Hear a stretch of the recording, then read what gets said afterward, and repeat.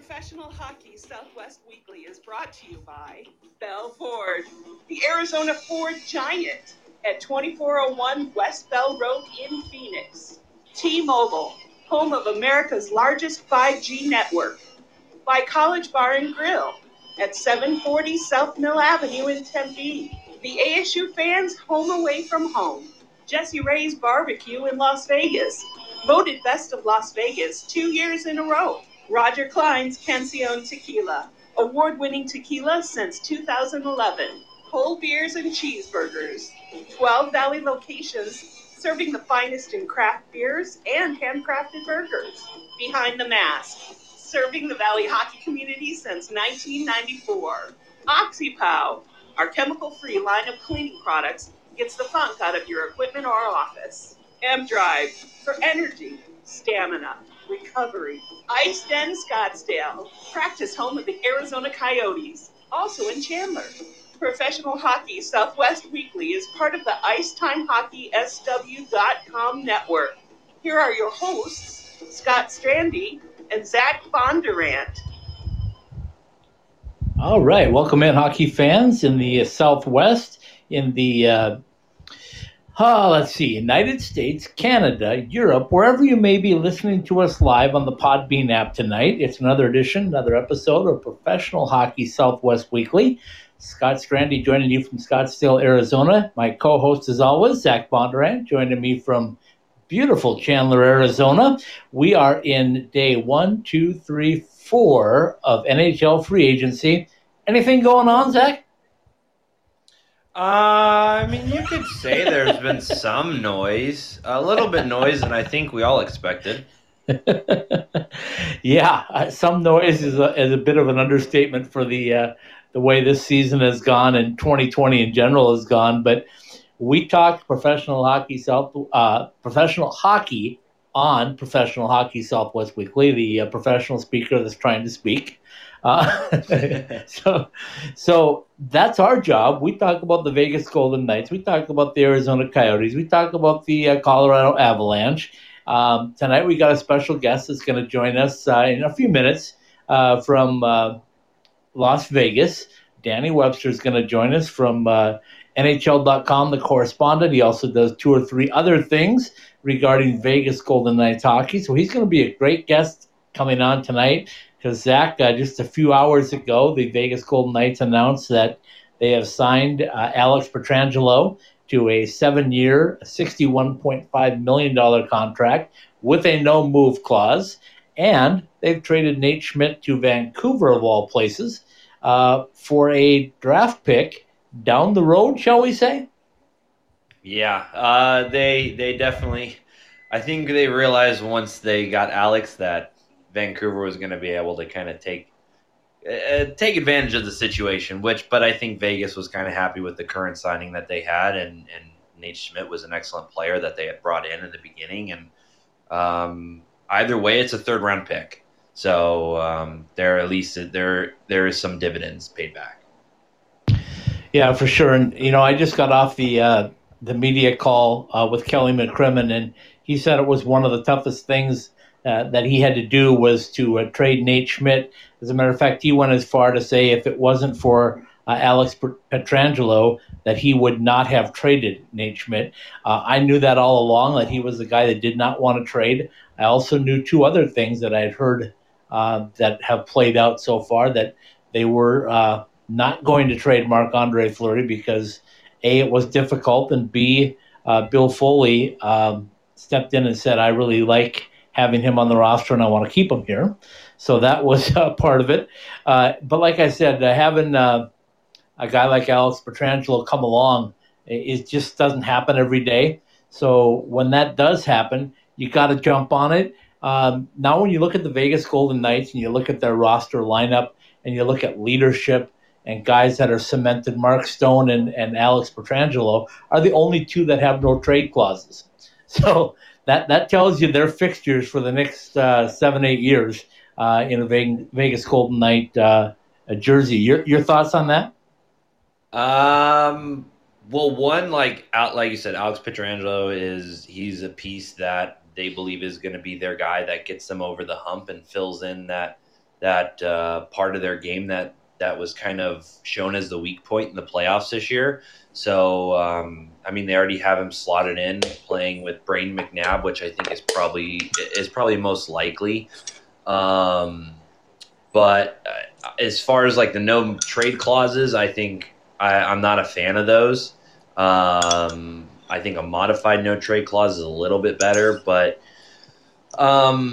I mean, I guess whatever you got to do to get the deal done. I mean, more personally too, I think with the cap issues that Vegas is in, or the cap issues that they have been in over the past few years, I think having those no trade clauses putting them in an even tougher scenario, because you have to go to the player, and the other teams know that there's only two people in the mix, so or a few people in the mix to try and get that player. So they're obviously in a win now mode, and there's nothing but winning in this organization at this point.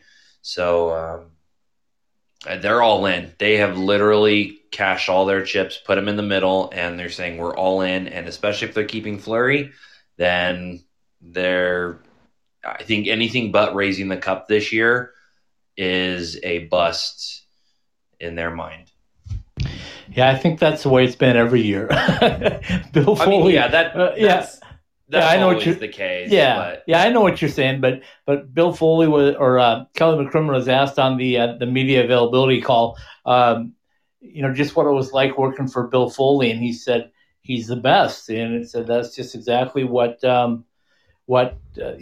would expect to do, is go out to win. I mean, Bill Foley's he didn't buy this team to finish second. He bought it to win a Stanley Cup, and they haven't achieved it yet. And even when they do achieve it, they're going to want to continue to achieve it. I thought the other thing that was interesting, Zach, is they asked about how they wined and dined, if you will, Alex Pietrangelo this last weekend. And Kelly McCrimmon said it wasn't really us whining and dining him. It was more like him interviewing us, because he came in knowing exactly what he wanted to ask, what he wanted to see, and everything that went along with it. And he kind of just took it to the Golden Knights and said, this is this and this. And you can see that by the length of the contract, the amount of the contract, and the no movement clause in the contract.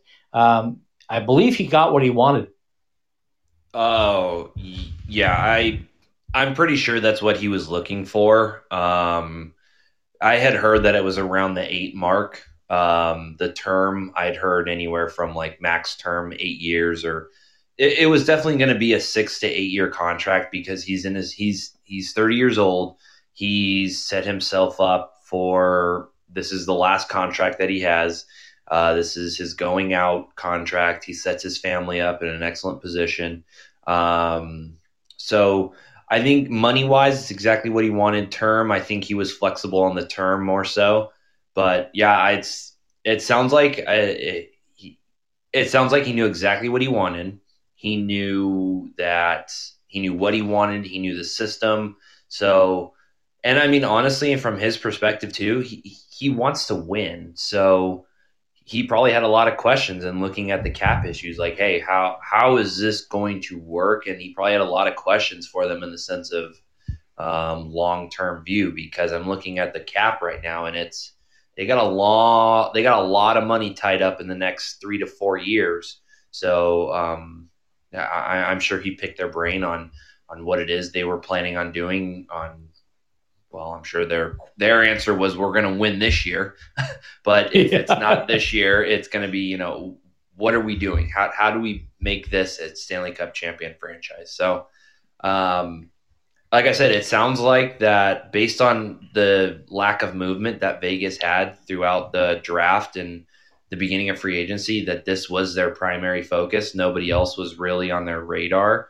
Not to say that, actually, but this was their primary focus. They had backup plans, I'm sure, because that's how Vegas does it. But they put all their focus on this one, and it seems like they got the guy that they wanted. And it's going to be interesting to see how it plays out, especially with the no movement clause and the success that they have this year.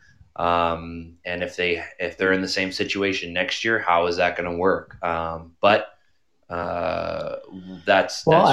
further down the road. So yeah, and I think a couple of things, and then we're going to take a quick break here shortly and bring on our special guest, who I think is with us here in just a minute. But I think the way they looked at things was it's a hard cap, $81.5 million. So they had to fit under that, and right now they're about $125,000 over it. Kelly McCrimmon told us all that they will definitely be in compliance on opening day, which is what they're required to do. I also think they're looking at down the road, how things might change. The numbers might go up, how they might move guys here and there. But just one final thing, we'll take a quick break and bring on Danny Webster. But my final thought on it, Zach, is the pressure now squarely lies on this team to win and win now, like you brought up. And they're going to need some pieces, some younger players to step up and play some big roles. They got to fill Paul Stastny's shoes. They've filled their defensive role. I think they might have the two best goaltenders in the league in a tandem. So now it's time to get out there and show what they got. But there's nobody better to ask than Danny Webster here in just a minute. So let's take a quick break, hear from a couple of our partners, and we'll be right back with Danny Webster, the Vegas correspondent from NHL.com, plus much, much more in Vegas. We will be right back in about 3 minutes. Ask any hockey player in the desert Southwest, and they'll all tell you the same thing. We love going to the rink in sandals. Now you can show off your game in style with summer skates. Officially licensed summer skates are comfortable, washable, and can be designed to show off your fandom. Phil Kessel your guy? Big William Karlsson fan? Or is Austin Matthews the man? Have your summer skates designed to show off your favorite NHL player, or shout out your own game with your own number. Team discounts and customization available too for groups of 12 or more. Thirsty after getting off the ice? Our new koozies are perfect for keeping that cold one cold in the desert heat. Comfortable and durable, show up to the rink in style. An authorized retailer of summer skates, you can purchase yours through our website at IcetimeHockeySW.com. At the heart of any good cocktail is the quality of the spirit used. And if you want to make the best margaritas, or if you just want a straight shot of the best tasting tequila, then Roger Clyne's Cancion Tequila is the brand for you. Award-winning Roger Clyne's Cancion Tequila has the taste you want to make perfectly blended cocktails, whether you're celebrating an overtime game winner with friends or relaxing by the pool after a long workday. Find your bottle, be it in Arizona or elsewhere in the U.S. Visit us at MexicanMoonshine.com. Roger Clyne's Cancion Tequila, award-winning taste since 2011. I can't wait to get to Las Vegas and check out the Fortress. Going to see the Golden Knights? No, stopping at Jesse Ray's Barbecue for lunch. Oh, that Fortress. That combination of brisket, hot links, fries, mac and cheese, surrounded by a fence of ribs? I'm in. Exactly. Jesse Ray's Barbecue, located at 5611 South Valley View Boulevard, right behind the Mandalay Bay Hotel. Check out their pulled pork, smoked chicken, or the fall off the bone baby back ribs. Jesse Ray's Barbecue has been voted the best barbecue in Las Vegas 2 years running. So whether it's a midday meal or a pregame feast, head to Jesse Ray's Barbecue for all their award-winning tastes. Hey, Michael here from M-Drive. My dad, a world-class scientist, actually made M-Drive for himself to stay active and continue enjoying life. And yes, M-Drive supports healthy testosterone, but it's so much more. M-Drive is the everyday supplement to fuel your drive with more energy and more strength. Listen, we'd love for you to try M-Drive too. Visit mdriveformen.com and we'll give you 20% off your first purchase. Just type in the code DRIVE at checkout. Refine your prime with M-Drive. All right, we're back. Professional Hockey Southwest Weekly. Scott Strandy joining you from Scottsdale, Arizona. My co-host, as always, Zach Bondurant from beautiful Chandler, Arizona tonight. And Zach, it's our pleasure to welcome the NHL.com correspondent and Mr. Vegas Hockey Everything, Danny Webster, to the show. Danny, if you're there, just simply click on one of the call-in buttons and we'll bring you on live and talk some hockey, because I know there's been a few things going up in Vegas. So if you're there, let's chat. In the meantime, as we wait to get Danny connected, I think we have him. Danny, how are you? Good, guys. How are you doing? We're doing well. You got Scott and Zach with you. I know you and I have never had the opportunity to meet face to face, but I've seen you around the Vegas locker room over the past 3 years or so, and I know that you have a lot of insight into Vegas. So why don't you tell our listeners, Danny, just a little bit about what you do in Vegas and your love for Vegas Golden Knights hockey, obviously. Yeah, sure. I mean, I try to do as much as I can. Like you guys mentioned, I am the Vegas correspondent for NHL.com here in Las Vegas. I also am the site manager for Knights on Ice, the SB Nation flagship for the Golden Knights. Also, doing a weekly column for a gaming publication called Gaming Today here in Las Vegas, and I also do a podcast called Locked On Golden Knights, part of the Locked On Podcast Network. So, keeping myself busy, especially during these times during an off season, which just got a whole lot more interesting about a couple hours ago. Yeah, absolutely. And like I said in the open, I had a chance to jump on the media availability with Kelly McCrimmon about an hour or so ago, and Kelly said it was one of the toughest things in his business was to trade players, but especially trade class people. And he said that it was especially hard to move a player like Nate Schmidt. You know Nate. How difficult do you think that move was? I think it was very difficult given a couple of reasons. Number one, obviously, him being one of the original Golden Knights when they took him in the expansion draft. I think just having that originality, that camaraderie of the guys that were here at the very beginning, just another one that pretty much goes out the door, I think is really one of those concepts. The other thing about it, I think, is the on-ice production. I mean, when he got to Vegas, he absolutely earned that contract extension that he got. What he did in the inaugural season and how he kind of bounced back from that suspension in year 2, which, I mean, we can play the game for as long as we want. And should he have been suspended, how ridiculous it was. I mean, I could probably go on and on about how ridiculous it was, but he comes back from the suspension, and then he pretty much has one of the better seasons of his career. And if he had played the entire 82 games, he would have absolutely played up to that contract. And then last year, kind of the same thing. It was kind of in terms of an offensive production, it was kind of up and down. And defensively, I think he did his job. And obviously in the playoffs, I think that's where everything gets magnified, really, with how his production looked. And he just, I thought he had a very up and down postseason, and I think that's probably what led to Kelly McCrimmon pulling the trigger on that trade today. But as far as just the personality, he's one of the, I tweeted about it earlier today, he's one of the nicest people that I've gotten a chance to cover in the last 3 years. And pretty much you talk to him about anything, whether it be, the actual game, whether it be Minnesota sports, or in our case, we've talked about Star Wars about 1 million times. and every time, just when you talk to him, he's always willing to give you his time, and he's always very polite and courteous. And as far as a locker room presence, he is definitely going to be missed for the Golden Knights as far as a guy who produces on the ice and does what he does.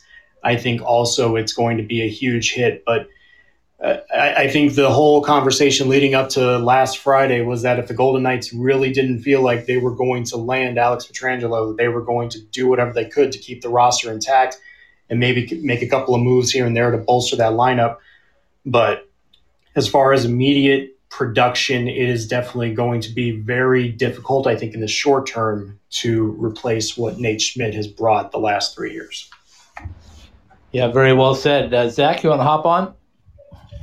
Yeah. So thanks for coming on. We're like Scott said, we're happy to have you on. The first question would be so when the team came into the league originally, they kind of had that weird dynamic, not weird, but very original dynamic of, we're the misfits, we're the cast-offs. And today we see another one of those original players be traded away for somebody who could be seen as an outsider from the original roster.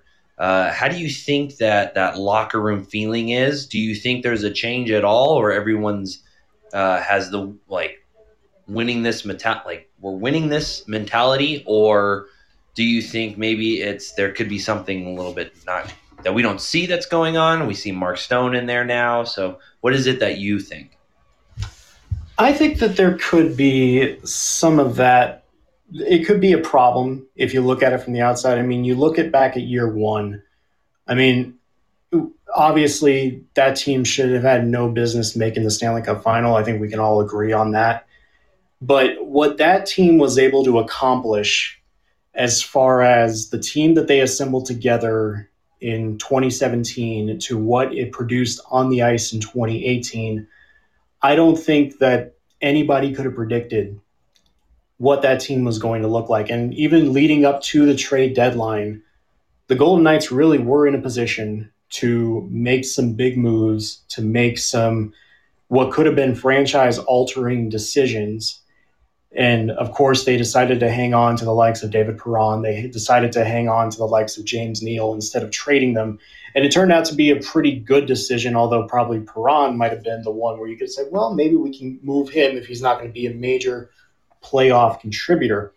But I mean, even if you go back, even before they pulled the trigger on the trade for Tomas Tatar, they were, I would say, if they were driving down a football field, they were at the goal line for Erik Karlsson. And the only thing that prevented them from moving on from or to go forward with getting Erik Karlsson was including Cody Glass in a trade. And the fact that they did not do that, I think, spoke volumes of what at the time George McPhee thought was the right decision, was to keep the core intact, keep the guys that for the entire season were being told as they could possibly be trade fodder. And he decided to roll the dice with them and go forward with that group. And I think when they got to year two, the whole mindset changed, because now those guys that you kept for the entire year, well, now they're going to get big time contracts elsewhere. Perron signed with the Blues, and of course he went on to go win the Stanley Cup, and James Neal got a big payday with Calgary that of course Vegas was not going to match. And then they decided to go forward with signing the likes of Paul Stastny. They give Ryan Reeves a contract extension. They signed Nick Holden to a deal.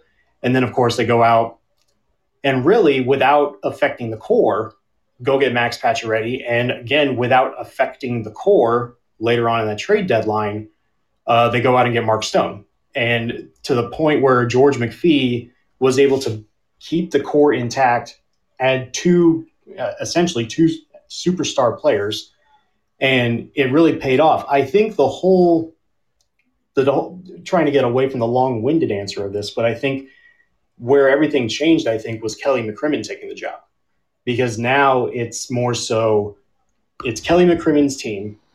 He was the one that was going to be in heavy consideration for the Seattle job when it opened before Ron Francis became the GM. But the fact that they went with Kelly McCrimmon and saying, okay, this is your team. We're going to give you the keys. Do with what you see fit. And I think the biggest thing to come out of that was on January 15th when they fired Gerard Gallant. And I think that was the immediate beginning of this whole different mindset. Because, I mean, we talked about the players and whatnot. Gerard Gallant being moved on was probably the biggest thing that happened with that team. And to move on from a guy who coached that team of basically cast-offs to a Stanley Cup final, to now a playoff appearance in year two and well on their way to a playoff appearance in year three. And not only do they fire Gallant, they go out and get Pete DeBoer, of all coaches, and they lead that. I mean, it's true. I mean, I remember I was in California on that day, and I woke up and I saw the email, and the first thing I thought was, well, I'm going back to bed because this makes no sense. Right. But I mean, right, exactly. But I mean, the fact that, and even Kelly McCrimmon going out and getting Robin Lehner to, again, not affecting the core for as much as Malcolm Subban was loved here, the fact that you only gave up a second-round pick, a prospect, and Malcolm Subban to get one of the best goaltenders in the league, and then also you only give up a couple of draft picks to bring in Alec Martinez to shore in your blue line, they did a good job of keeping the core and really keeping that golden misfit mentality that was established in year one. Now, I don't know exactly what happened between the pause on March 12th to when they got eliminated in Game 5 against Dallas, but something in there happened to which Kelly McCrimmon had to have not been satisfied with the way this team looks. And I don't think it had anything to do with the fact that maybe the Golden Misfits era just ran its course, or really in the aspect where he really felt like he needed to make some changes. And I was thinking about it. I didn't get a chance to ask Kelly McCrimmon this today, but of all the years to be aggressive in free agency, why now? It's kind of weird to think that right now, going into year 4 of this franchise, now is the time. You were in the Western Conference Final. You probably need to make a couple of moves here and there to get better, but do you really feel confident gutting some of those key pieces to go and get an elite level defenseman, to which they did? And of course, given the aspect of where, you got these guys here, you might want to think about trading these guys. And then the whole locker room just is like, well, what in the world are we doing? We built this culture, and now we're all of a sudden getting shipped aside for guys that have been out here.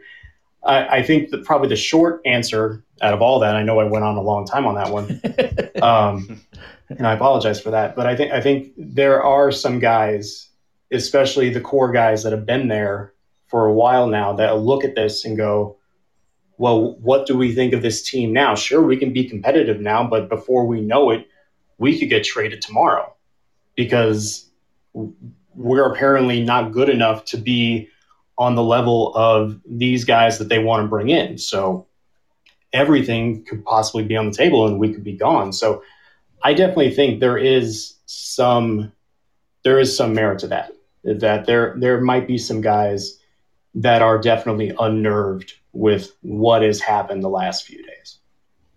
All right, let me throw something at you, Danny. The start of the restart in the bubble and the playoffs and practice, I looked up the Golden Knights team, and I was up there for a couple of practices, and I saw Robin Lehner, as you did, stopping everything that was fired his way during that training camp, or the new training camp, or whatever.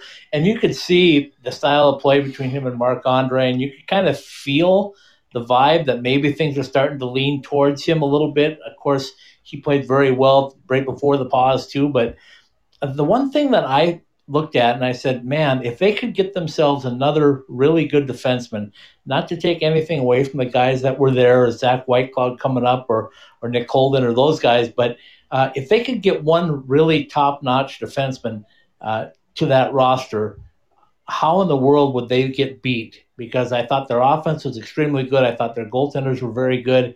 I thought Alec Martinez might have been the piece that was the difference. And clearly, Kelly McCrimmon did not, because when he saw a guy like Alex Pietrangelo available, he made the move, didn't he? Yeah, he absolutely did make the move. And to McCrimmon's credit, Martinez was outstanding from the moment that they traded for him and the moment that he stepped on the ice for the playoffs. I thought the Martinez-Theodore pairing was absolutely spectacular, and that paid off in huge waves. I look at it from this standpoint, as far as the defensemen go.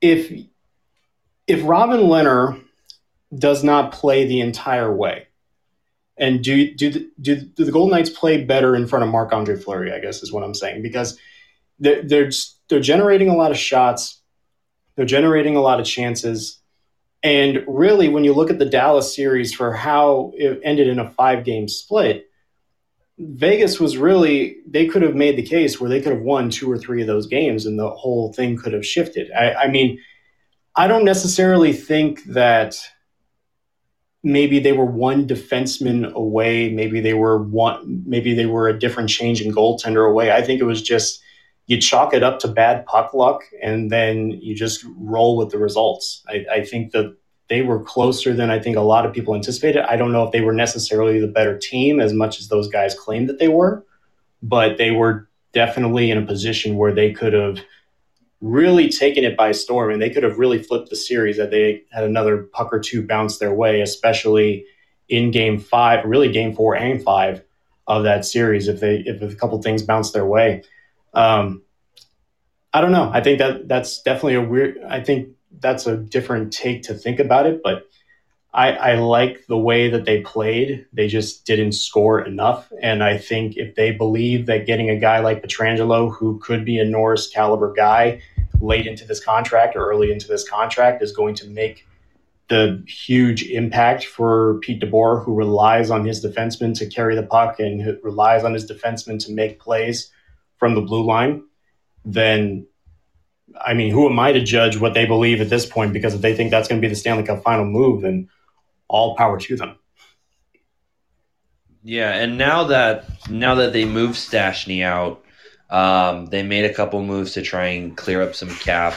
The obvious thing to kind of trade out somebody who's a really good veteran like Stastny is to have a good farm system coming up the pipeline. So within that, you have Cody Glass, Jack Dugan, and Peyton Krebs. Where do you see those three, if one of them or if not all of them, getting an opportunity to play well into the NHL season on this pro roster? Where do you see them slotting in? Yeah, I was told multiple times before the season ended and leading up to free agency that the Golden Knights were going to move Paul Stastny. Then it would show where they are as an organization as it pertains to Cody Glass. Now, obviously, he had a really injury-riddled rookie season.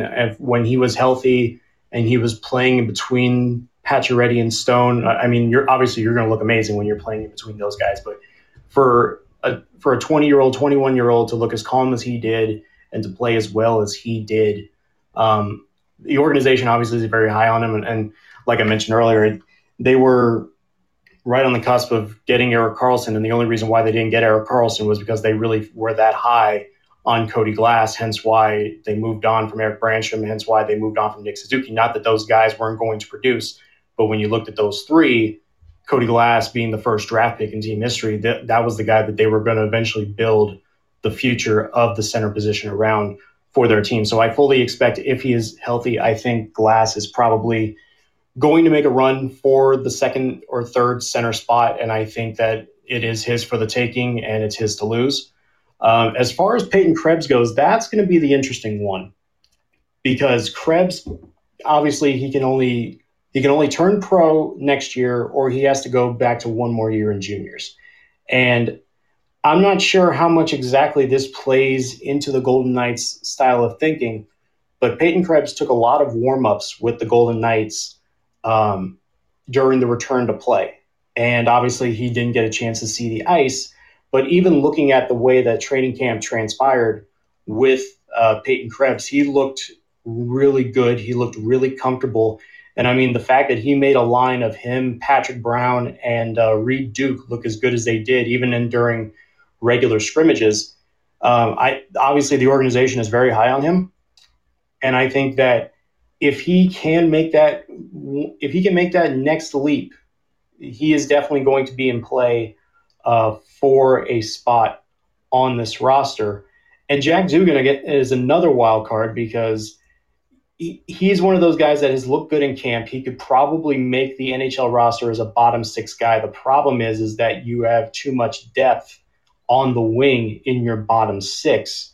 And obviously you're not going to play him in your top six. So now you got to figure out, well, do you want to, obviously you're not going to want to stash him on the bench. So your best bet is probably keeping him in AHL Henderson for at least 1 year, and then figure out what you can do there, whether Ryan Reeves is still a long-term fit, whether William Carrier, even though they signed him to an extension, is he worth the fit? I think just the overall depth and how crowded it is at those positions is going to make it hard for Dugan, and I think it would make it harder for Krebs. But as far as Glass goes, if he wants a roster spot next year, it's his to lose, I think.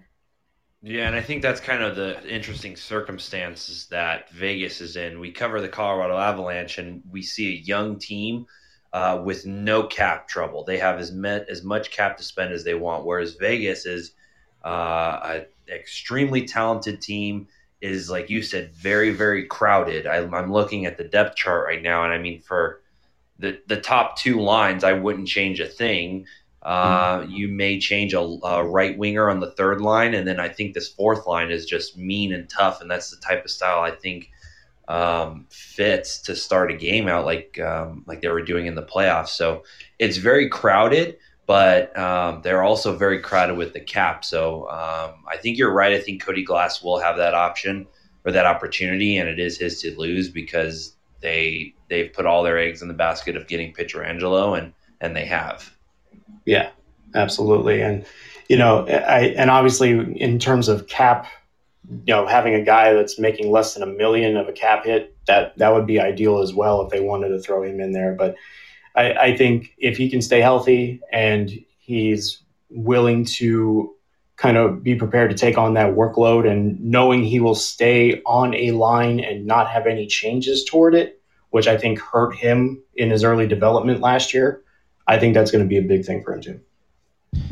Okay, so Danny, I didn't get a chance to ask this question to Kelly McCrimmon tonight, but I got to thinking as I was listening to the conversation that they have Mark Stone, who obviously has a no trade clause and is slated to be probably the next or the only Golden Knight to wear a C on his jersey. And then I started thinking about Pietrangelo, who's been a 4-year captain coming in, and I started thinking, okay, you got a really solid leader at the forward group with Mark Stone, and now you may have a very solid leader with Pietrangelo, and your two goaltenders are very solid. Where's the weakness? Is there a weakness right now that you see? Ooh, that's a good question. I mean, that top line, I wouldn't change a thing also. That top line of Pacioretty, Carlson, and Stone, that's where you have to make your money. The second line, I think, might be the biggest question mark. And not necessarily Riley Smith, but Jonathan Marchessault, who I thought was going to be a guy that might be traded this offseason, just because I didn't think he adjusted well enough in Pete DeBoer's system. And I thought that was going to cost him going into this offseason. But if he can rebound and he can go back to the Marchessault of year 1 and 2, I think he'll be fine.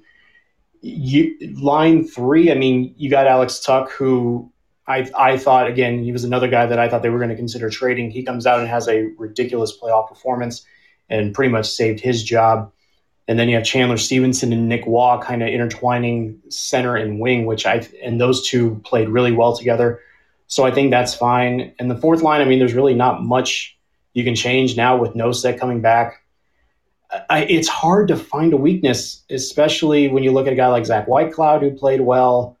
I think really at the crux of it, who's going to slide right next to Pietrangelo if they play him on the first pairing? It's probably going to be McNabb, but McNabb was another person who I thought had a really shaky postseason, and I didn't think he was going to last.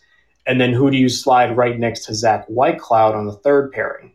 Whether it be Nick Holden, or do you go the youth route again and promote Nick Hague for a full-time job? So, I mean, it's so hard to look at it from that standpoint, but I think if you're looking at it from the crux of it, I think the biggest weakness would be who do you slide right next to Pietrangelo, and then who do you slide next to Whitecloud on those first and third pairings? Because Martinez and Theodore, unless they're barring a trade for Martinez, which I don't think will happen, but that pairing is locked in. That pairing should get a full season's worth and see what they can do. I would be very curious to see who they think is the best option to be with Pietrangelo and who is to be with Whitecloud, because how those two perform, I think, is going to be the overall impact of how that defense ultimately gets judged next year. Yeah, totally agree with you on that. I know we only got you for a few more minutes, but I want to ask you about this because a lot of it's been up now, and especially with Vegas, and you're being right there and around it for the past 3 seasons. What's it like in the community? I know they love their Golden Knights, and I know there's a special bond because of 1 October, and you still have to put a winning team out there. Not that they haven't been winning, because they certainly have, but it's a difficult line to walk when you're such a new franchise and you have such adoring fans. I mean, trust me, I'm here in Phoenix, and if we had the adoring fans that they have in Vegas, it would be a completely different climate, in my estimation, for the Arizona Coyotes. But so my question is, how difficult is that really for a GM, or does he, in Kelly McCrimmon's case, just block it out and just make the best hockey decisions? I think it definitely is difficult because this community, and you brought up 1 October, this community rallied around this team, and the team rallied around the community before they even played a single game. And I would never go to the lengths of saying, well, they used that tragedy to propel them to a cup final run. I would never say that because that's just, to me, that's asinine. As someone who's born and raised here, I would never use that as a launching pad. But I think it definitely is difficult because when you have a community that is so tight knit, who's been longing for a sports franchise forever, getting away from UNLV athletics and everything, you finally have your own professional sports team to rally around. I think the way that the community came together, and I think the way that the team came together, kind of created this bond of, well, these decisions that are being made to make the team better make no sense because the team that was here in year one went on to the Stanley Cup final, and who knows, how things would have transpired, a couple bounces here, a couple bounces there. But I think it definitely is a challenge for Kelly McCrimmon. I honestly, I think it would be more of a challenge for George McPhee because he has been in the middle of it since day one. And again, Kelly McCrimmon has also been here since the start of the franchise, but he's basically been given the keys to say, okay, this is your team, do what you want. And I think a lot of people, and probably himself included, would want to take on the challenge to see, okay, this is why they gave me the job. This is why I am the general manager of this team, and I'm not a general manager of Seattle, where I could pretty much do the same thing George did and make it tight and run it like a full-blown ship. I think it is tough, and I can definitely understand the fans aspect for it. But at the end of the day, I've said it from the very beginning when this team started winning changes everything. And if this team had finished with 70, 75 points like they really should have in year one, we wouldn't be having this conversation. Alex Pietrangelo wouldn't be a Vegas Golden Knight. Robin Leonard wouldn't be with the Golden Knights. Pacioretty and Stone would be with the Golden Knights. Winning changes everything, and it really opened the door, allowing them to make these moves to put them in contention. So I definitely think it is difficult, but I think what fans are seeing now is the business side of this and the commitment to winning. And it's going to be very interesting to see how this team responds. The community is going to rally behind this team. It's going to be very interesting to see what this team does in response and how important it is for them to win going forward. And I think that's going to also really affect the relationship between the fan base and the front office and eventually the roster in general. Yeah, well put. Zach, you want to fire one more away, and then I'll finish up with one last one? Yeah, sure. So just to talk a little bit more about you, Danny, how is it that you came to be a correspondent for NHL.com? What is a correspondent, just for our listeners who may not know? And just a little bit of how you got to where you are today. Yeah, sure.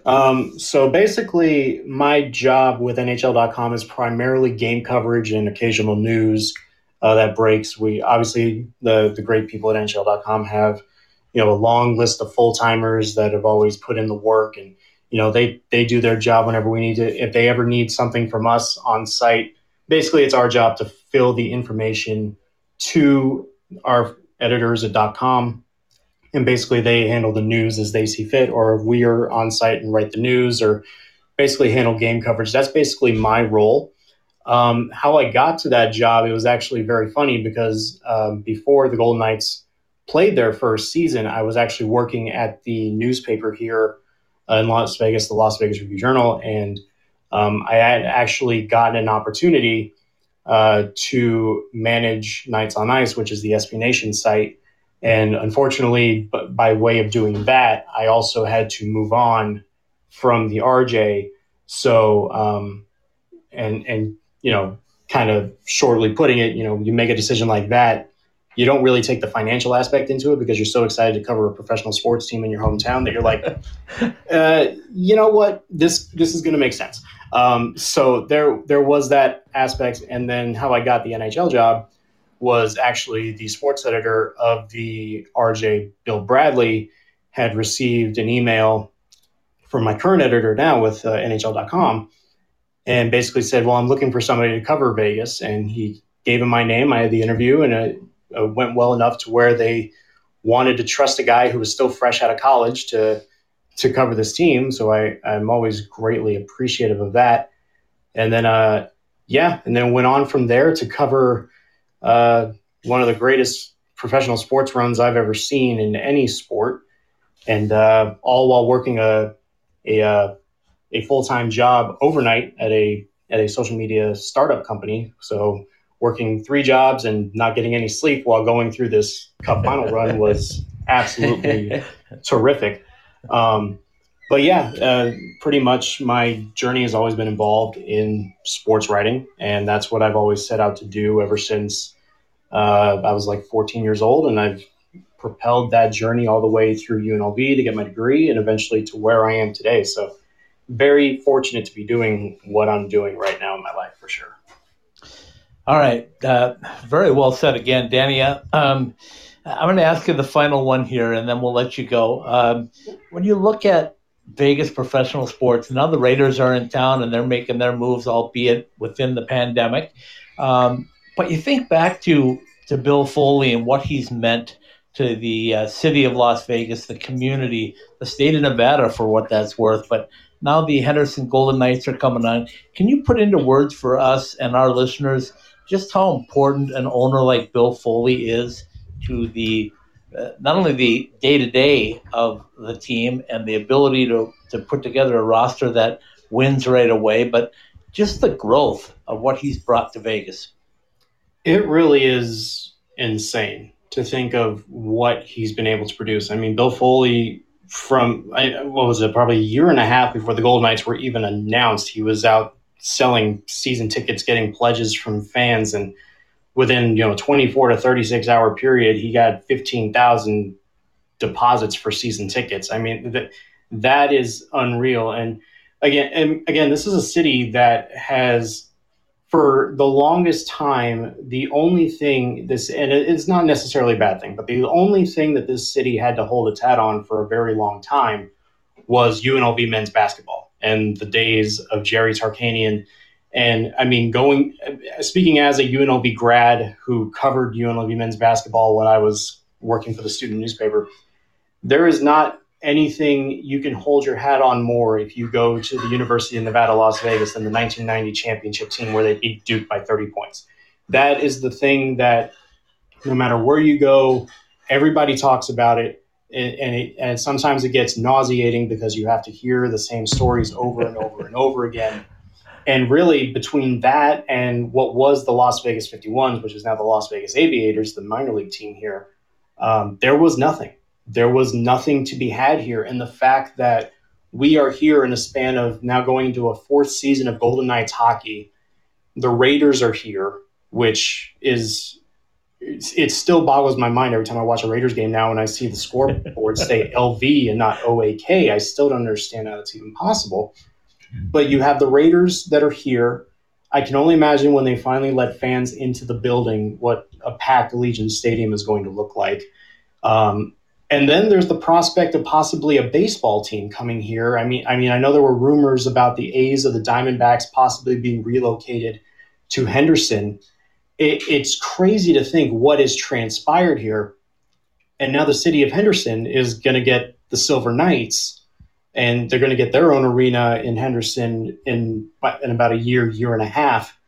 And it's just crazy how much it has exploded over the course of the last 4 years. And honestly, who knows if the success of the Golden Knights would have led to all of this if they would just been here and they weren't playing as well. Who knows if the success and what Bill Foley has promised this city, this organization, if it would have even mattered. But I mean, because of Bill Foley, because of the Golden Knights, now there's prospects of even an NBA team coming here at some point. So Las Vegas, which has gone without professional sports for, ever since I was born, into now becoming a hotbed of professional sports, is really one of the more miraculous things that I have ever seen. And thankfully, we don't have to talk about the 1990 UNLV men's basketball team anymore. So it all comes full circle to me. That is where you're living right now, my friend, is a sports lover's dream, because every time I'm up there, I come back and I tell the people in Tucson and all over, I go like, there's 6 new ice sheets either built or on plan, in the process, I should say. And I understand there's another couple that might be coming in on the south end of Vegas, down the road. So you talk about that, and then you look at a city like Tucson with a couple million people, and they have one ice sheet that's used partially, right? I mean, the Tucson Convention Center is just, it's a beautiful facility, but they don't keep ice in there very long. So to have a AHL team and a really good club team playing down there, it's unfortunate that they couldn't spread the hockey wealth around a little bit. But I think what Bill Foley's doing will actually do that. I think it's going to start to take hold here in the desert again and in Phoenix. So, thanks for taking the time on a really busy night and a very busy free agency period. We appreciate you jumping on with us and talking a little Vegas hockey. Alex Petrangelo is going to have his Meet the Media tomorrow, so that'll be fun, and we'll look forward to seeing you up in Vegas soon. Yeah, hopefully I didn't drag that on too long, guys. I appreciate you not kicking me off sooner, but that was a great chat, and I appreciate you all having me on. It was a good chat. We love having you on. You're welcome anytime, Danny. Thanks so much for coming on with us. Appreciate it. Thank you, guys. All right, that's Danny Webster with NHL.com and the SB Nation page, and I mean, just one thing after another in Vegas he does with hockey. Zach, let's take another quick break, and let's come back and talk a little bit about the Colorado Avalanche and the moves they made and some of the moves that the Arizona Coyotes have made as well in about 2 minutes, okay? Looking for your next car? Head out to 2401 West Bell Road in Phoenix and stop in at Bell Ford, the Arizona Ford giant. Come in and check out our great deals on the remaining 2020 Fords, as well as the new 2021 models just arriving, like the new E450 pickup truck during our summer outdoor and SUV sale. Voted the #1 Ford dealer in Arizona by Ranking Arizona, we will do what it takes to make your car buying experience safe and convenient. Shop online at bellford.com. We'll bring everything to you on your schedule. Schedule a test drive. Need a repair? We'll come pick up your vehicle and bring it back to you. Our sales and service professionals are ready to help in any way to make sure you are happy and satisfied. Go online to bellford.com or call us at 602-866-1776 and let us show you why we've been the dealership that keeps Shane Doan coming back year after year. Behind the Mask Hockey Shop, celebrating 25 years of exceptional service to the Arizona hockey community, offering the top brands and an educated staff of hockey players to help you choose the right gear for you. Visit any one of our 3 Valley locations or check us out online at behindthemask.com. All right, and we're back with you. Professional Hockey Southwest Weekly, Scott Strandy from Scottsdale, Arizona. My co-host, as always, Zach Bondurant from Chandler, Arizona. Zach, just a quick recap on what Danny had to say and just your opinion on his insight into Vegas Golden Knights hockey. Yeah, I mean, besides you, it's the person that I've talked to the most about Vegas, I think would be Danny. That's so close to the organization, has been able to be up close and personal with the players. So I think it's a really good source for us to have on, and I think he provided a lot of insight to the people who listen. It'll be interesting to see. He did bring up a lot of really good points that I thought were like, for one thing I never thought of is not only was the team brought in, I brought up the point of a team that had come in as the Misfits and had that identity, but new players were coming in, and if that identity was changing.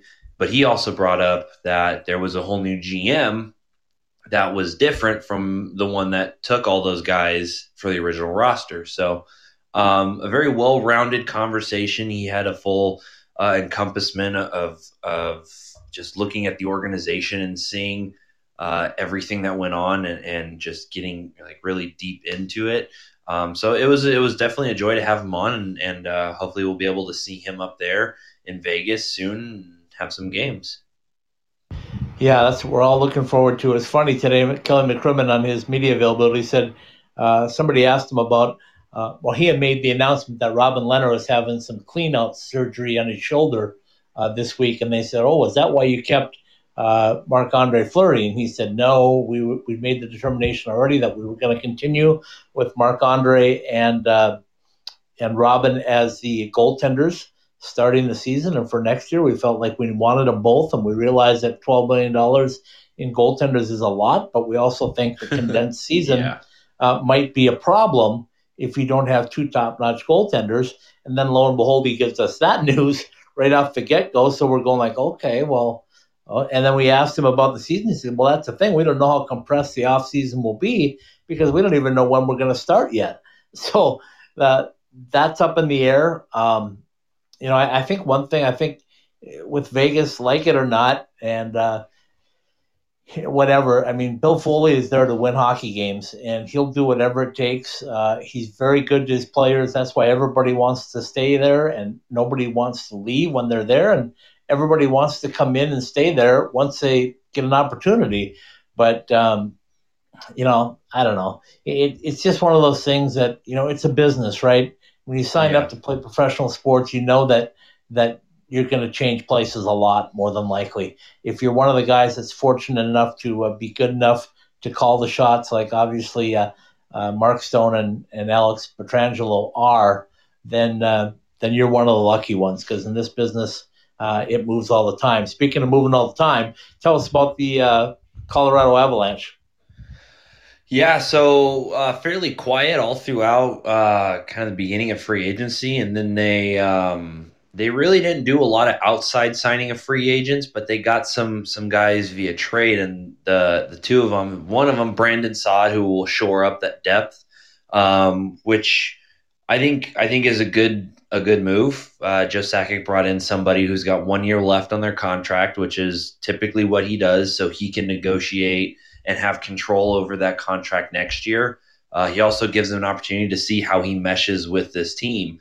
He's a guy that's been in the Chicago organization a lot. He's won Chicago's got the 3 Stanley Cups. I believe he was there for all 3 of them.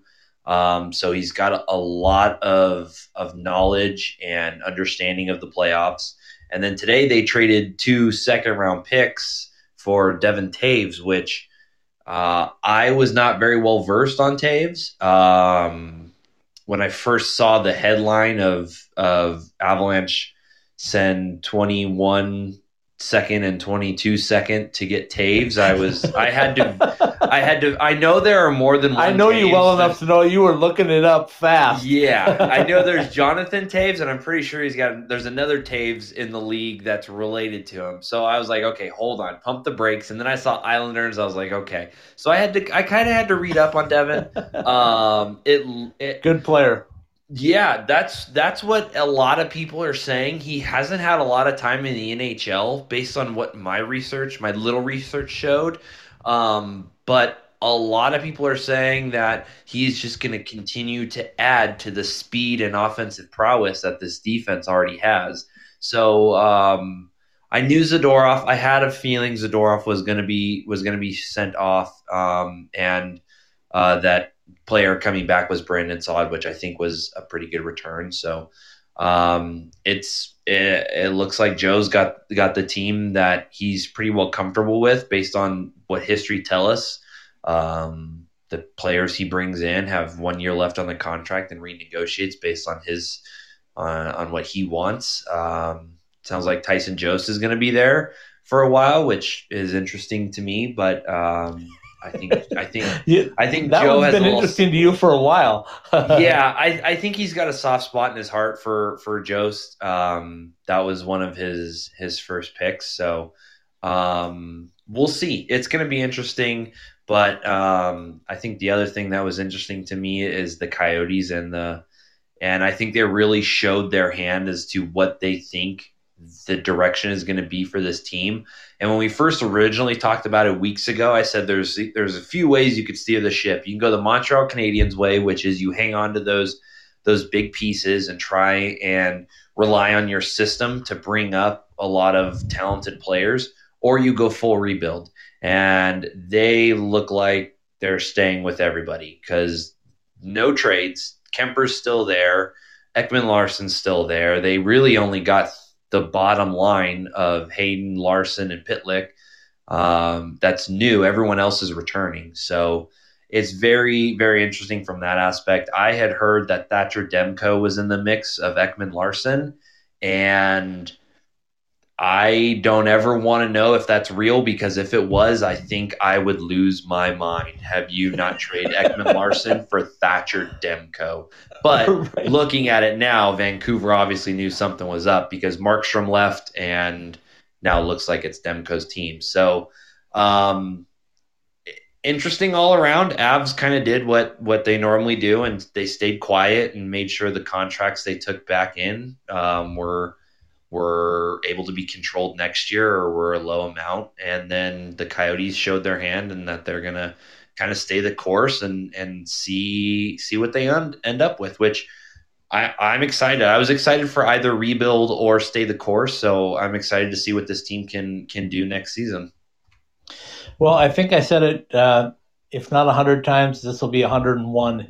The Coyotes clearly in a rebuild mode with the guys that they have. They're going to try to be competitive, but they are a little ways away from being a playoff Stanley Cup final contender. Let's put it that way. They have a shot at the playoffs like everybody does, depending on their health. But it's going to be interesting. Their three goaltenders now are still the same, Kemper, Ranta, and they did a one-way contract with Hill. So there's still time to move somebody, but three looks like a crowded kitchen to me. We'll see what happens. We know what the Golden Knights are doing. You laid out what the Avalanche are doing. So many things to talk about. Next Monday we'll have to dig in a little deeper, but I thought the Pietrangelo deal warranted bringing on another Vegas guest and dig into that, because obviously he's, Kelly McCrimmon said, I would not have traded Nate Schmidt for anybody other than the opportunity to get Pietrangelo. So that's how much he thought of Nate Schmidt. I know for a fact they did not want to trade him, but you had to clear the cap space, and when you have an opportunity to get a generational player like that, and they truly believe that, if they gave him a no movement clause and a 7-year deal, they think he is a generational defenseman. Yeah, and I mean, like I said before, a no movement clause handcuffs you to that player for the length of that contract. You may have an opportunity to move him, but now he's got an $8.8 million contract, and with the way the cap is, they basically have handcuffed themselves to Pietrangelo, which I will say is not a bad player to handcuff yourself to, especially on the defense. And Mark side. Stone, don't forget about that. And that one I'm a little more would be a little bit more concerned with. But I'm concerned with any no movement clauses. I don't like those. If I'm putting my GM hat on, I would not ever hand out a no movement clause unless it was for somebody like McDavid or McKinnon. That's just me, though. But if I'm in the GM seat for Vegas and that's what I have to do, and I think this is the guy that'll help me lift a cup, then that's what I'm going to do, because that's what my job is. Yeah, exactly. And I think the other thing with that, Zach, is it says no movement clause, but that can always be negotiated. Of course. The problem in Vegas, like I said before, is that once players get to Vegas, they want to stay there. They like the family part of Summerlin. Most people, Kelly said it today on the webinar as well, or the media availability was, you come to Vegas for vacation, you go to the Strip, you see all the Strip, but you probably don't ever take time to go look around the other parts of Vegas. If you're a hockey player, you come to Summerlin. You don't really go to the Strip unless they fly you over in a helicopter to show you it from a promotional standpoint, if you will. He said today that all of his players live within 10 minutes of City National Arena in Summerlin. It's very easy for them to get about, and that's a big selling point for them, is that there's no traffic issues. I mean, you hear it all the time down here in Phoenix is for the players that live in Scottsdale, North Scottsdale. I mean, it's 30, 45 minutes sometimes to get to the rink, depending on traffic. And that can be a downfall, especially for guys that have families and have been around a while. So, yeah. And anyway, Alex has got 3 kids and a wife. So, yeah, I think that was definitely a big thing that had played into it, is having that ease of to and from work, just like anybody, it's just, we forget that hockey players are people and they want that ease. And although their job is a dream job to 99.9% of hockey fans, they're people. So I'm excited to see what he does. I'm excited to see him in that all gold jersey. And I want them to introduce him that. I think he should come on the availability tomorrow wearing that gold jersey, but we'll see. I wouldn't put it past him, honestly. So with that, we'll go ahead and wrap up if that's what. That's perfect. Go ahead and do your read, and then we'll say goodnight with Roger Klein and the Peacemakers. Sounds good. So Professional Hockey Southwest Weekly has been brought to you by, voted the best Ford dealer in Arizona, Bell Ford. The Arizona Ford Giant is the presenting partner of the Sunday Special. Ask to see our friend Kevin Wood. Tell him Ice Time Hockey SW sent you. To see a top-selling line of Ford trucks and more. Cold beers and cheeseburgers, our dining rooms, in the accordance with the CDC guidelines, are open in all 12 Valley locations and in California. Visit coldbeers.com for more information. T-Mobile, see Andre in the Paradise Valley store at Shea and Tatum and let him show you how the power of the new T-Mobile. Whether it's playoff time or any time, it's always time for the barbecue at Las Vegas. Call us at 1-702-541-5546 or go to JesseRaysBarbecue.com. Jesse Ray's Barbecue, it's all about the butt. By Summer Skates, our line of shower shoes can show off your fandom with team unity or custom design. Visit summerskates.com. Behind the Mask, it's time to get back to hockey. For all your hockey needs, visit any of our 3 locations or go to behindthemask.com. College Bar and Grill in Tempe, by ASU fans for ASU fans. Oceanside Ice Arena, home of the Devils Hockey Shop for all your ASU hockey merchandise. Roger Klein's Cancion Tequila. Find your bottle that suits your taste. Go to MexicanMoonshine.com. By OxyPow. Visit our full line of natural cleaning products at OxyPow.com. By M-Drive. Go to MDriveForMen.com. Use promo code ICETIMESW at checkout for 20% off. M-Drive for energy, stamina, and recovery. By Ice Den Scottsdale and Chandler. See our website for ice availability. Pro Hockey Southwest Weekly and all Ice Time Hockey Southwest podcasts are live every week on the Podbean app and available for download at the iTunes Store, Podbean, Google Play Store, Spotify, Stitcher, and iHeartRadio. Professional Hockey Southwest Weekly is part of the IceTimeSW.com network. Very well done, my friend. I told everybody we were going to be going long tonight because I knew this conversation would have to go a little long with all the excitement that's gone on with free agency. We'll be back next week. I do want to thank Danny Webster with NHL.com and everything else in Vegas, SB Nation's page. I mean, what he does is a sports writer's dream, I would say. Zach, thanks for absolutely. Thanks for your great insight tonight. That's always welcomed on the show. And tomorrow night, if you're tuning in for College Hockey Southwest Weekly, Coach Greg Power is scheduled to join us tomorrow night. So get your insight on ASU NCAA hockey. And then Wednesday night, we've got Larry Gibson with USA Hockey goaltending and USA Hockey instruction joining us as well. So a busy week. Zach, have a good night, and we'll talk to you again next week. Sounds good. You too.